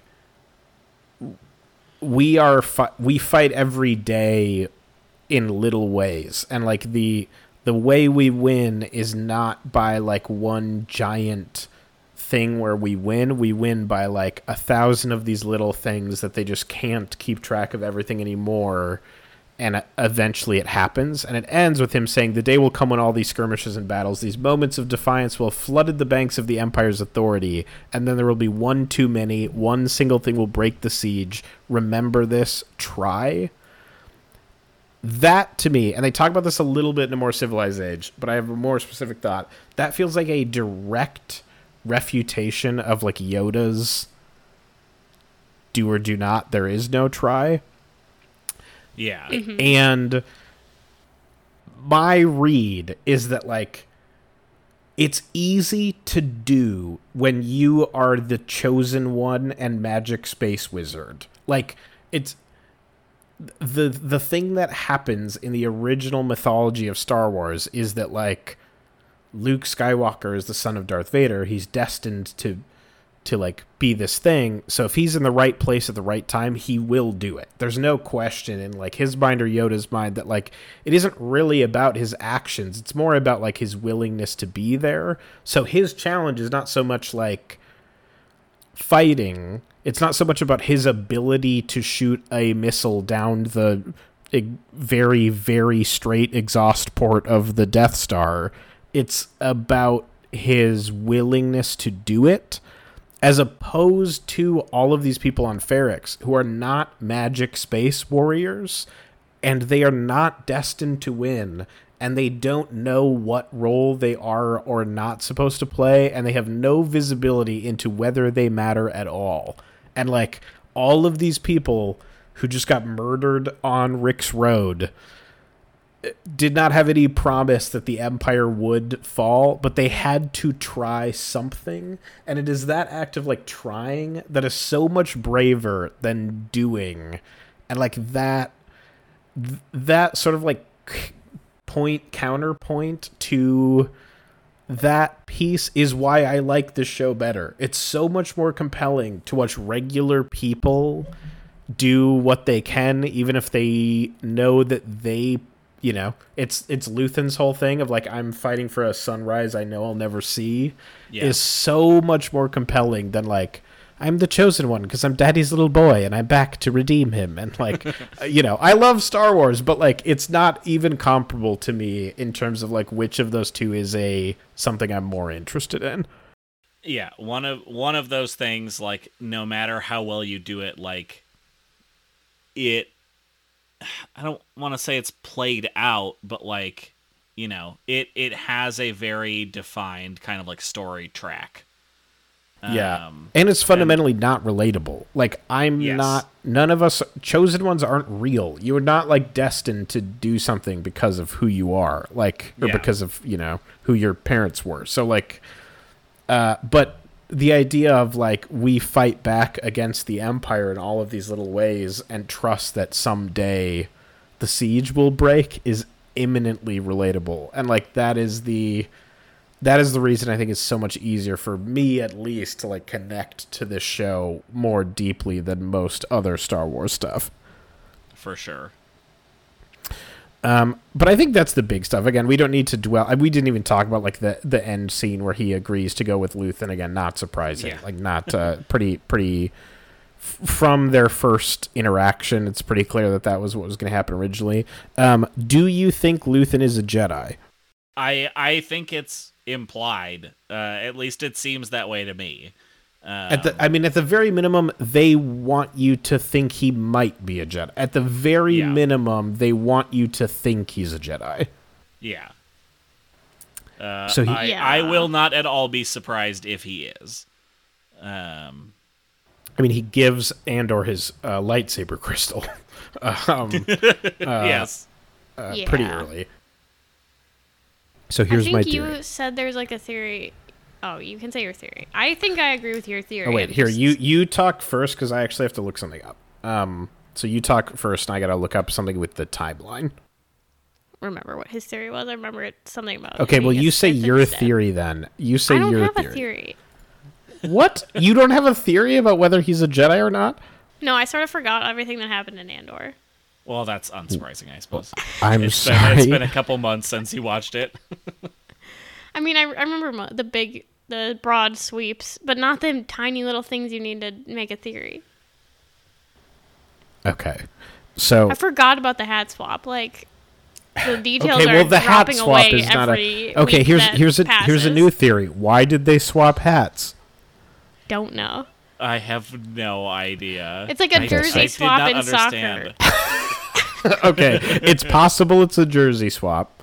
So there is a thing where at some point in history, there was a time where officers would swap hats with their like junior soldiers to try to confuse snipers. Like the idea being like, if I'm an officer, I don't want this like big fancy officer hat, because then I'm basically putting a bullseye on my head. I don't know if that has anything to do with it. I truly don't know what the hat swap vibe is, but it's so funny to me that I would be remiss if I didn't bring it up. Okay, so so his monologue says, calm, kindness, kinship, love. I've given up all chance at inner peace. I made my mind a sunless space. I share my dreams with ghosts. So these are all Jedi things, right? Giving up a chance at inner peace, very Jedi-y. Share my dreams with ghosts, all the Jedi are dead. Woke up every day to an equation I wrote 15 years ago, from which there's only one conclusion: I'm damned for what I do. 15 years ago would have been the formation of the Empire originally. So unless he hates Palpatine specifically, the big event that happened 15 years ago was the massacre of the Jedi. Then he says, my anger, my ego, my unwillingness to yield, my eagerness to fight. They've set me on a path from which there's no escape. All things that would be bad for a Jedi person. I don't know that he is a Jedi, but there's got to be a connection. So my theory is like the theory that I saw that I liked the most is that he had a kid who was a Jedi. He had like a child who was like a youngling who he like gave up in care of the Jedi and like believes in the Jedi, and or he's like secretly Obi-Wan Kenobi's brother or something. Like he has, I don't think he's a Jedi, because I think it would be pretty wild if like one of the presumably senior Jedi was just like living on Coruscant as like ISB agents wander in and out of his antique shop, and he's collecting old Jedi paraphernalia and selling it, and no one has spotted him, and he doesn't really wear a disguise. Like, would be crazy. My suspicion is he has a connection. He had a kid who was a Jedi, or he had a family member who was a Jedi, and he isn't actually. And they want you to think he is. And like, he might have a lightsaber, but I don't think he's actually a Jedi. This is my theory. I don't know if it will be true or not. If he is a Jedi, though, I think they've earned it. Like, they don't. I won't be upset about it if it's like. There will be some people who will be like, this show was fine without Jedi. Like, you didn't have to do it. I'm like, like, you know, he gave the whole monologue. He did the whole thing. They got through a whole season with no lightsaber activation or no obvious force powers. Like, I'm fine however they want to take his character. He's definitely the person I'm most interested in season 2, though. Yeah. Yeah, I'm Other than interested B2, to see of course. more of. Oh yeah, we need to know how he's doing. Yeah. Did B2's. we see him? Was he on the ship with Brasso? Yes, because he says Cassian, and then he says, "I never got to see you." Yes, that's right. And then Cassian says, "Take care of them." And he says, "You always say that." And then he says, "It's because you always come through." Oh, so good. Heartbreaking. Last thing for real this time. I love that everyone Cassian runs into says, "I'm sorry about your mom."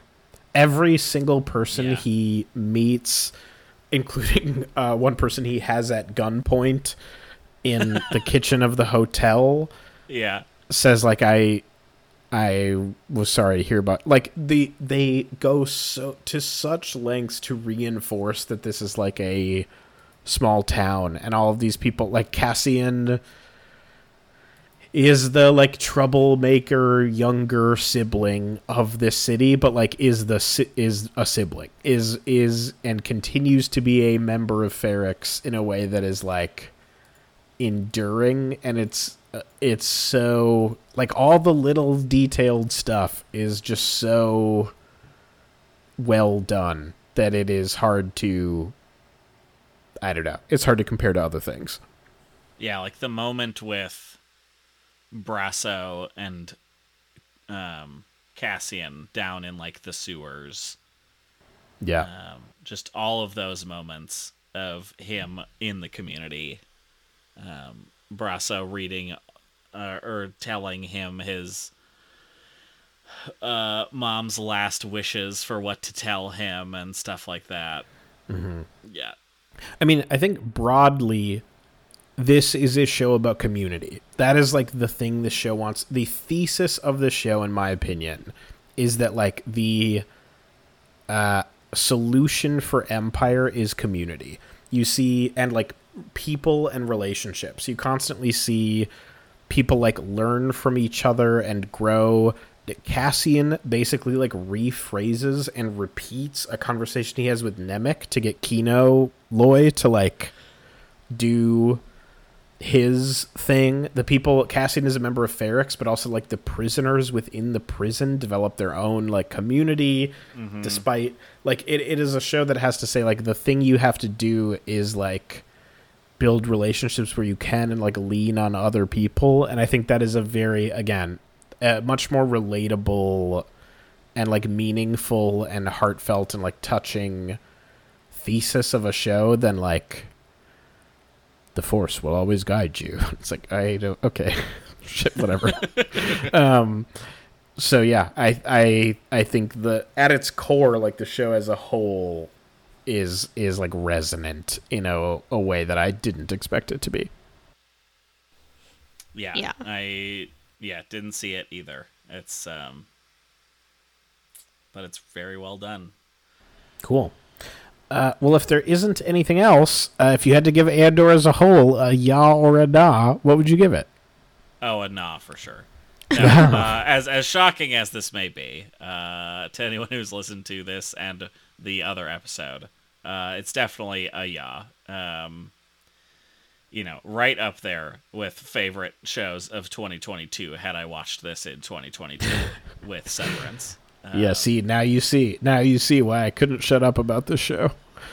I do. You and a lot of other people who said basically like, oh, I wasn't sure if I was going to be into it, and then I watched it, and it's the best Star Wars thing ever. Mm-hmm. And I can understand why now. Yeah, it's the GOAT. It'll wind up on my. I haven't really thought about it, but it's definitely like up there with my favorite TV shows I've ever seen. It has stuck with me in a way most shows don't stick with me. I keep rewatching it. I keep listening to the music over and over again. It's a good one. The more civilized age. I don't know if you're members of their Patreon. I am. Yeah. They mentioned that they did like a live. They did reaction while watching episode 12, and I've considered subscribing to the Patreon specifically just to rewatch episode 12 and listen to their live reactions, because they are so like big super fans that it's fun to listen to them talk about it, but I'd be interested to listen to them reacting to it live. It's funny. I will say, like, the reacting to it live, they mostly don't talk because they're mostly like enraptured with the show. Yeah. But hearing the noise Natalie makes during the coat closet scene with Dedra and Karn is pretty. It's pretty good. There's some good moments. Cool. Well, I'm glad you liked it. I would have been very bummed if you'd nod Andor. Yeah, we would maybe have to have a discussion on our wide differing taste if I somehow didn't like this show. That might be an earth-shattering Kino Loya Snoke moment.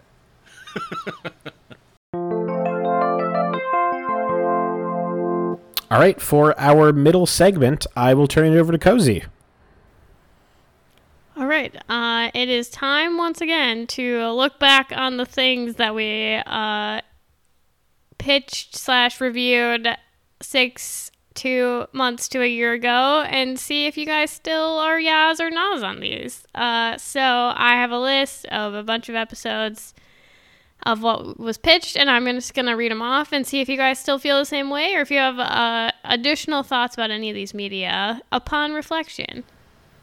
Sure. I feel like I had a name for this segment that I have now forgotten, so here we are. Great. I'm going to start with episode 22, which we're starting with where Cody started as co-host of the podcast. So this was the first thing that Cody pitched, which was WandaVision, which, Tim, you were a ya on. Sure. Are you still a ya on WandaVision? Yeah, I think I'm still a ya on WandaVision. I think it does enough interesting stuff that I'm still basically a ya on. I think I vaguely remember saying, like, it's pretty interesting that it sort of, like, devolves into kind of like a standard superhero show. I think, like, I basically still feel that way of, like, I wish it stayed interesting the whole show instead of just getting kind of rote, but, like, the first half is like interesting enough, and even the superhero stuff wasn't awful. It just was kind of the thing it is. So I'm still a ya on WandaVision. Okay, nice. Episode 23, we reviewed Total Forgiveness. Cody, you ya'd that originally. Are you a ya on Total Forgiveness? I am. It was still, thinking back to some of the moments on that show is still good and interesting, but it not only did I like the show, but it got me more into some of like watching more of other stuff on Dropout and whatnot. So yeah, I think I'm still definitely a ya on Total Forgiveness. Okay, cool. All right, episode 24. Cody pitched 4 albums. Sure. Tim, you were a ya on Carpenter Brute's trilogy. Sure. A na on Rio Fukui. Sorry, say the name please. Rio Fukui? Fukui's scenery. Sure. I was a na on that, really? Yeah. Okay. And then you were a na on First Aid Kit's Stay Gold. Okay. And then you are a ya on Wolfpack's The Beautiful Game. I think those are all the same, but I think I'm a ya on Scenery now. I have gone back. Scenery is actually the one I most have gone back and listened to. I think because it's most unlike the other music that I listen to from time to time. Like, I don't listen to a lot of funk or a lot of, like, electronic music. However, they have a similar vibe to other music I listen to, and I don't listen to a lot of music with similar vibes to Scenery. So I think in the end, I actually think I have flipped on Scenery to be a ya now, but the other ones I'm the same. Scenery was the jazz album. Yes. Yep. Okay. You were talking about electronic music. Yeah, no, I mean for the other ones, like I Okay. haven't listened. Scenery is the one I've listened to the most because like I listen to other electronic music, so I haven't gone or music. I see. With a similar vibe to Carpenter Brute, or like a similar kind of vague vibe to like Wolfpack or something like that. Like the mood I'm in when I listen to those, I have other music I go to, but I don't have a lot of other touchstones for like soft jazz. So I have gone back to that one a couple of times. Nice. All right, in episode 25, Cody, you reviewed Formula One Drive to Survive, and you were a ya. Are you still a ya on Formula One Drive to Survive? Shockingly, yes. I am still a ya on Formula One. I've discussed how much more into it I am now on the show, having watched the rest of the seasons and, bought merch and watched the races. So, yeah. Thank you for getting me into that, Tim. Oh, yeah. It's a good one. Okay, in episode 26, Tim, you reviewed Taskmaster, which you were a ya on. How do you feel about Taskmaster now?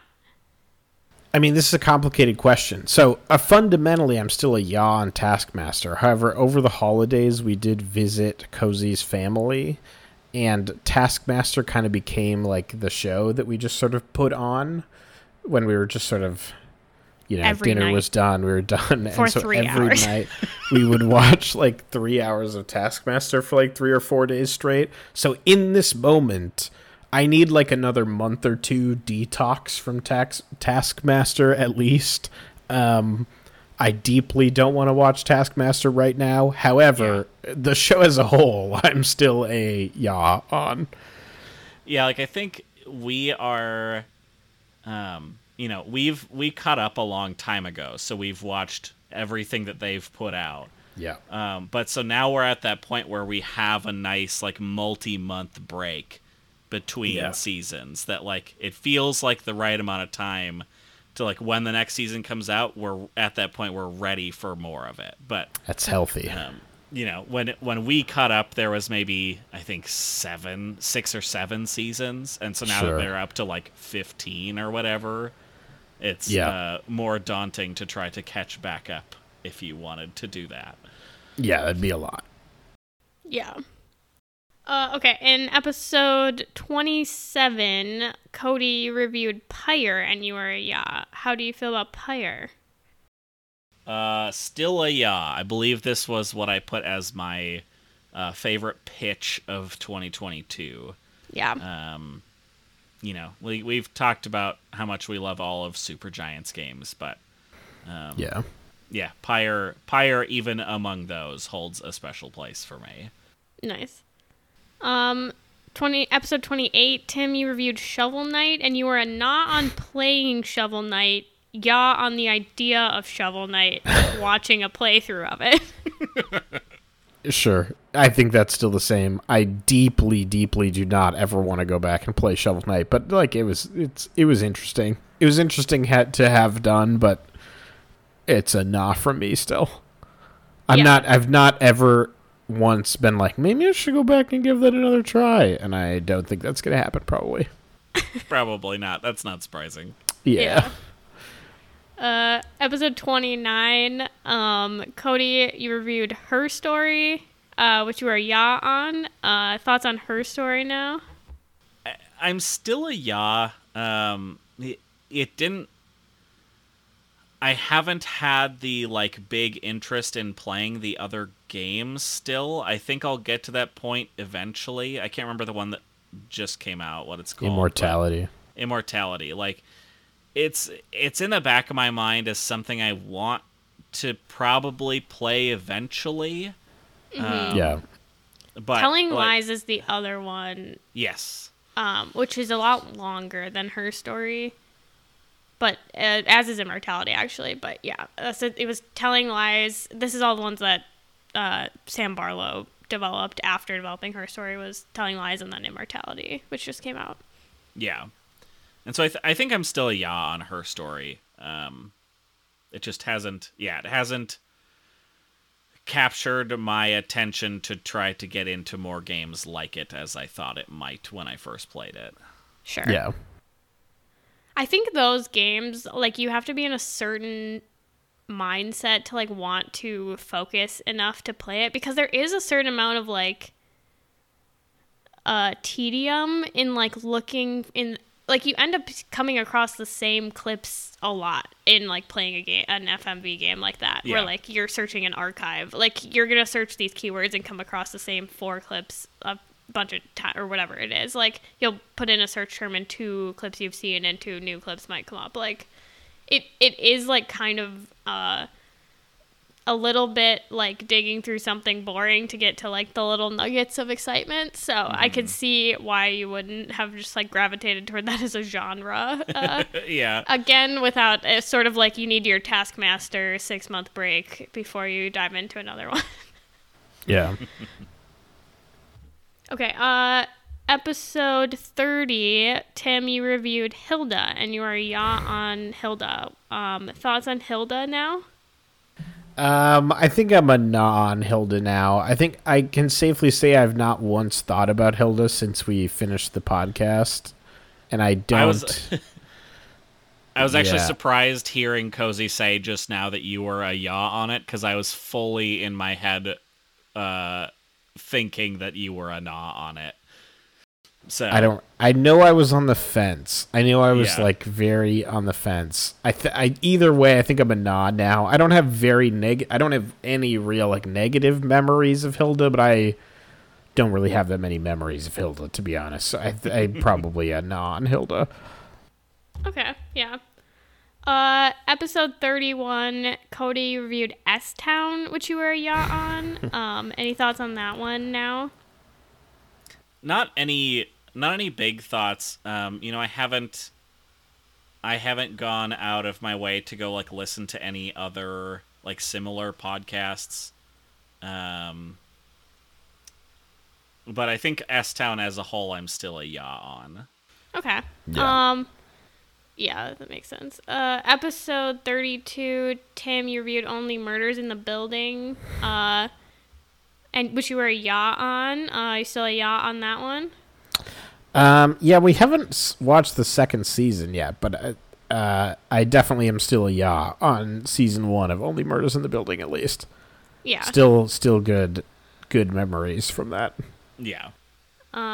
Episode 33, Cody reviewed Dead Eyes, the podcast, which you were a yaw on. I'm curious if you've listened to any more of Dead Eyes, but or what you think of it now. Yeah, I'm gonna get to the point here where I'm gonna start feeling bad about not finishing things. I did finish the first season, because I think I had, like, an episode left when we actually talked about it. Mm-hmm. I did finish that first season, and enjoyed it, and it's on my never-ending, growing list of podcasts to, like, get back to and listen to more of, because I did really enjoy the first season. Mm-hmm. Yeah. I just, now that I've potentially added a more civilized age to another podcast to listen to. Oh, are you going to rewatch Clone Wars too? So here's the thing. I've never watched all of Clone Wars. I've watched, like, a handful of episodes, but listening to it with them discussing Andor has gotten me interested enough where I'm considering, like, should I go start watching Clone Wars to listen to their podcast? Well, just for you and other people in your position, AMCA made a skip list of Clone Wars of just the most essential viewing. So if you want to listen to all their podcast episodes but not necessarily watch all of Clone Wars, which is a fair thing to want, they did make a skip list. I might have to look that up, because that sounds less intimidating. Send it to you, and we can link it in the Twitter post for this podcast. Yeah. I have been watching all of Clone Wars because the skip list didn't exist until like a week ago. So, but it's been a journey for sure. There are some skippable episodes of Clone Wars, I will say. As I think is tradition for most, like, made for children TV shows. Yeah. Yeah. Okay, so episode 34, Tim, you reviewed Portal, which you are Sure. on. Thoughts on Portal now? Have you moved on to playing Portal 2? I mean, I haven't moved on to playing Portal 2, but the criteria is not have we also played more, done more of it. It's I just was like just curious. still my This verdict. is not a. Sure. That's not No. part of the criteria. I was just wondering.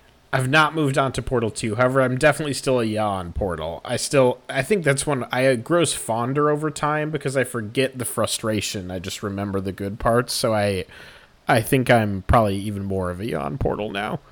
Sure. Is I Portal was 2 also on interested. Is Portal 2 even on your list? No, I don't think so. Okay. I don't know. My to-do list is so long. It's hard to know for sure. Yeah, I guess for people who don't know, Tim has a list of video games he will play at some point. He Portal does them 2 in order. So he's usually about 3 years behind in video game. Portal 2 is don't on come my out. list. I am working on game number 104 of the list, and Portal 2 is currently number 177. So Okay. I will get to it someday. In about 2 years, probably. I think that's a very unless generous someone- estimate. Unless someone forces you to play it sooner. I think unless someone forces me to play it interesting. sooner, I think 4 years is probably a closer estimate, but we'll see.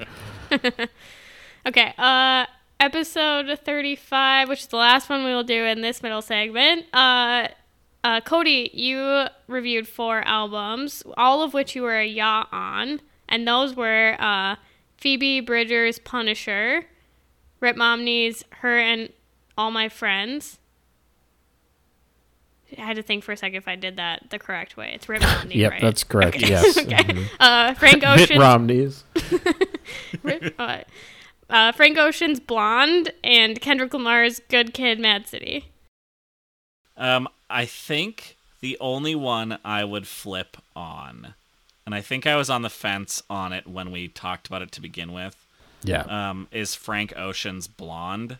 Sure. It's just, it's so much more away from, like, music I would typically listen to.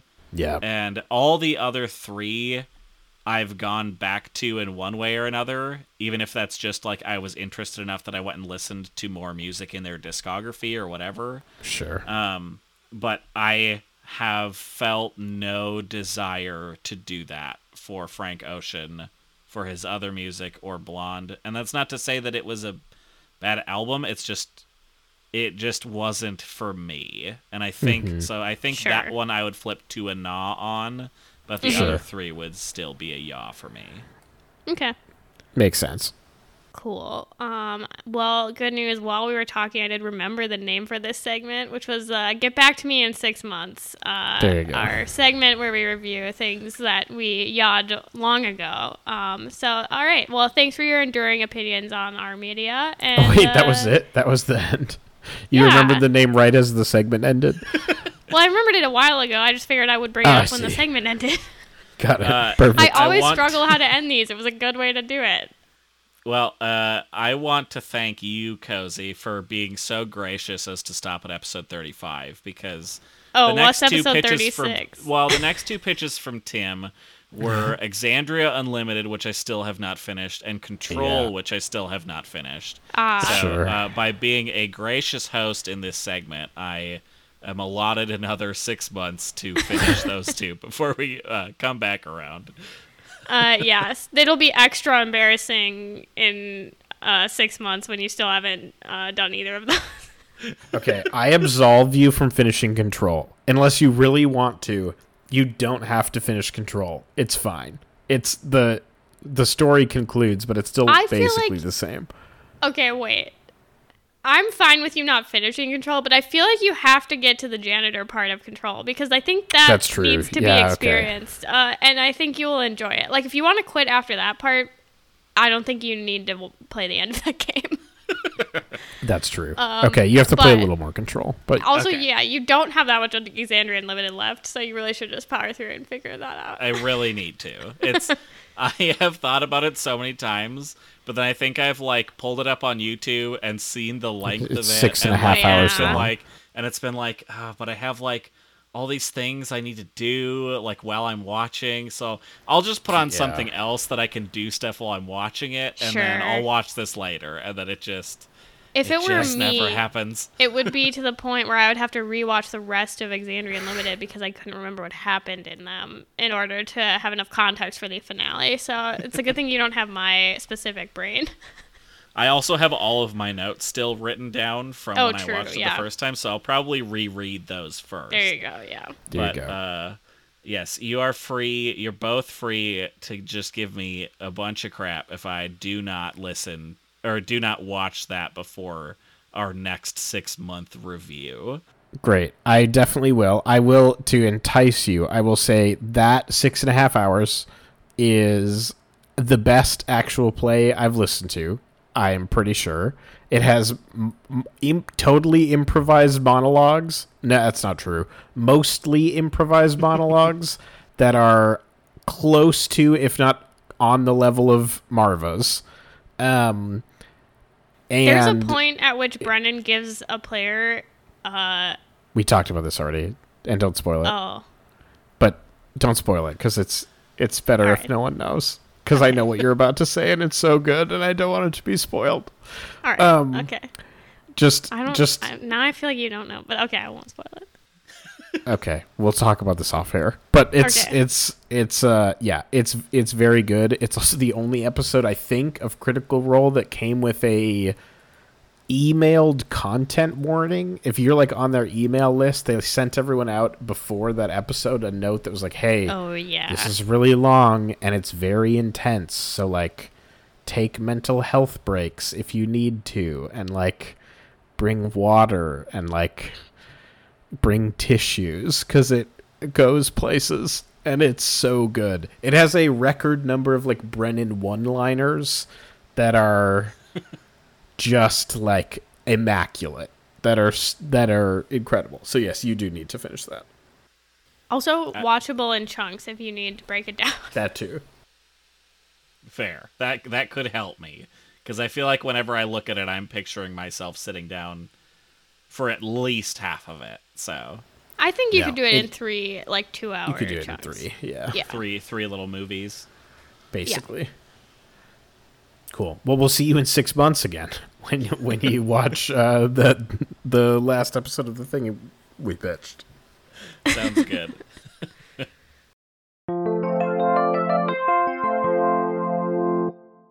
All right.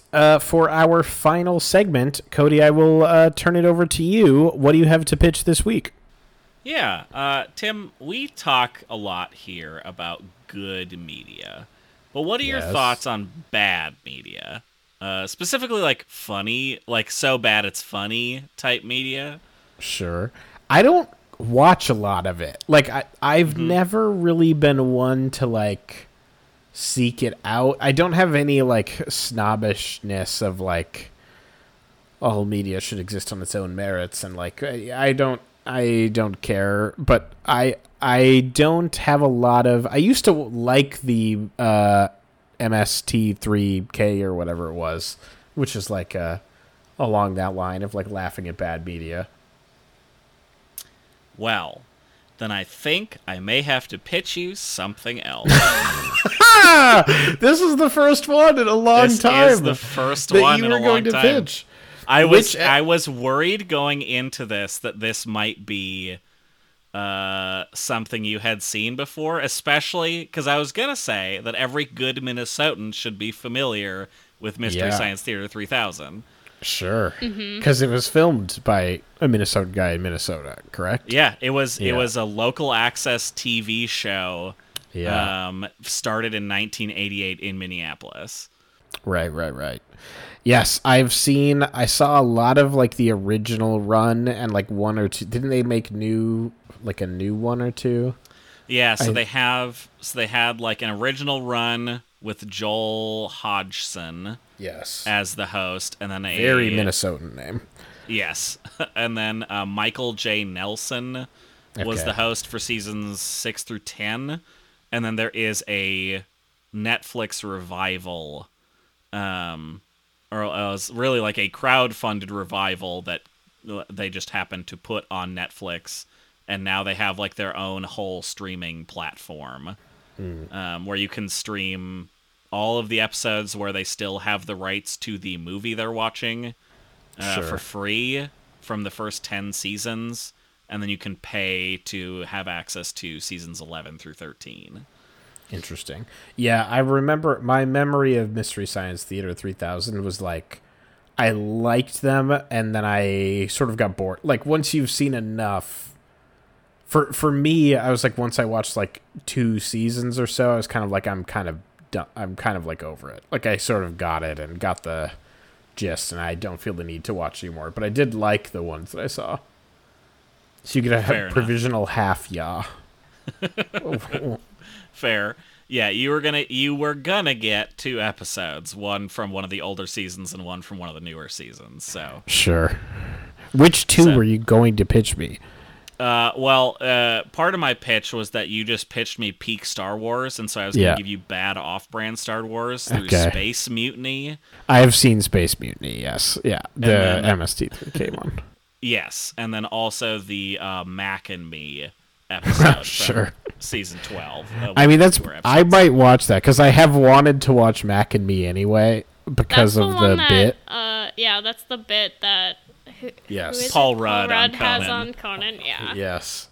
Yeah. Every time Paul Rudd goes on Conan and he goes to promote a movie, instead of showing a clip of the movie, he gets Conan to play a clip from Mac and Me, which was like a terrible alien movie from the 80s or 70s or something.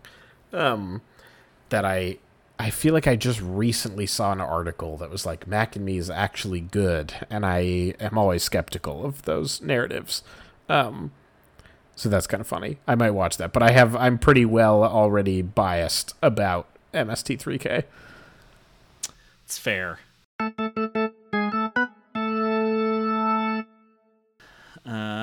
So with that being said, I'm gonna have to revert to a backup pitch with that, which so I actually had a backup pitch prepared for a long time. Sure. Which I then just ended up giving you as a full pitch one day because I couldn't come up with a pitch for one of them, which was Celeste. Oh, sure. Yeah. And then, so after I gave you that pitch, I never took the time to come up with a better backup pitch. So here we are. Sure. We talked about... probably the last Marvel TV show you watched was WandaVision. Is that correct? No, that's not correct. Because No? I wound up going back and watching the Falcon show. Okay. And thought it was okay. Yes. I thought it was fine. But that is the last Marvel show I watched, I think. Unless there's something I'm forgetting. The new Spider-Man movie. That's not a Marvel show, though. I did watch that, though. That's the only Marvel movie I've seen from this group, though, is the Spider-Man one. So the Falcon and Winter Soldier show was also not my favorite. Okay. But one that I liked just as much as WandaVision was Loki. And so that is what I'm going to pitch you for this week in our little turnaround backup pitch. Sure. Interesting. What did you like about Loki that you didn't like about the Captain America movie or show, Falcon the Winter Soldier? Falcon Winter Soldier felt felt more standard Marvel-y, and I guess Loki to some extent does too. I also just like the characters a lot more. Sure. I like some of the weird places that Loki goes. I like a lot of the comedy that's in the show that I don't think really existed in Falcon and Winter Soldier. It is more lighthearted, I think. You don't have fake Captain America killing civilians in the street. Yeah. Quite as much in Loki. But I really like Tom Hiddleston. I thought Owen Wilson is very good in this show. Sure. I mean, that is actually the thing when I've seen clips of the show. Like, I don't care much about Loki, like, as a character. Like, I'm kind of like, whatever. But seeing Owen Wilson in the show, I was like, this is sort of weird. And is that by itself is enough that I had thought about watching the show just to, like, see Owen Wilson as a weird time agent or whatever he is doing in that show. I know almost nothing about the premise, but it seems interesting, and it seems like a very strange role for him. So I'm curious. Yeah, it is an interesting, weird show with an odd plot that ties more into, like, you know, the wider MCU stuff, but yeah, it's pretty short. It's only 6 episodes, if I recall correctly. Yes, it is. And I think the cast, besides those two, is interesting. There's one of the other main characters that you meet is Sylvie, played by Sophia DiMartino, who does a really good job. There's Tara Strong voices a character in this show, which I thought was interesting because she's like an extremely prolific voice actor from like a ton of TV shows from my childhood. So I picked her voice out immediately when I heard it. Sure. But yeah, having not watched the show personally in a long time, I'm going to be rewatching it as a part of this pitch. Normally I try to rewatch or replay what I'm pitching you ahead of time. Sure. But here we are. So this is the situation that I have thrust you us didn't into. plan to pitch this? You didn't come, No, you don't weird. prep 2 pitches and rewatch 2 things ahead of time just in case? Not typically, no. Nice. Well, no, I'm curious. This is, it seems, you know, again, I'm not a big Marvel guy. Like I said, I haven't watched almost any of the like new stuff after the last Avengers movie, but I'm also not like an anti-Marvel guy. So I'm curious to check it out. Yeah, I'm interested to hear what your thoughts are on it and what, because I think it's different from either of those other 2 Marvel shows. Yeah. Just the different ways that it handles, the way it feels different more than anything from like the other Marvel shows, I think. Interesting. Well, cool. I'm excited to check it out.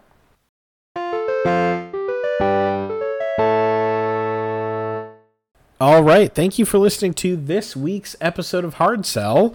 As a reminder, follow us on Twitter at Hard Sell Show. Send us an email at hardsellshow@gmail.com. We someday will again stream on Twitch at twitch.tv/hardsellshow. We'll be back in 2 weeks with my verdict on Loki. It's just called Loki, right? Yeah, Loki. Yep. I felt like it should have more words, but Loki it is. As well as my next pitch for Cody. And until then, we'll catch you on the flippity flop. Catch you on the floopity flop.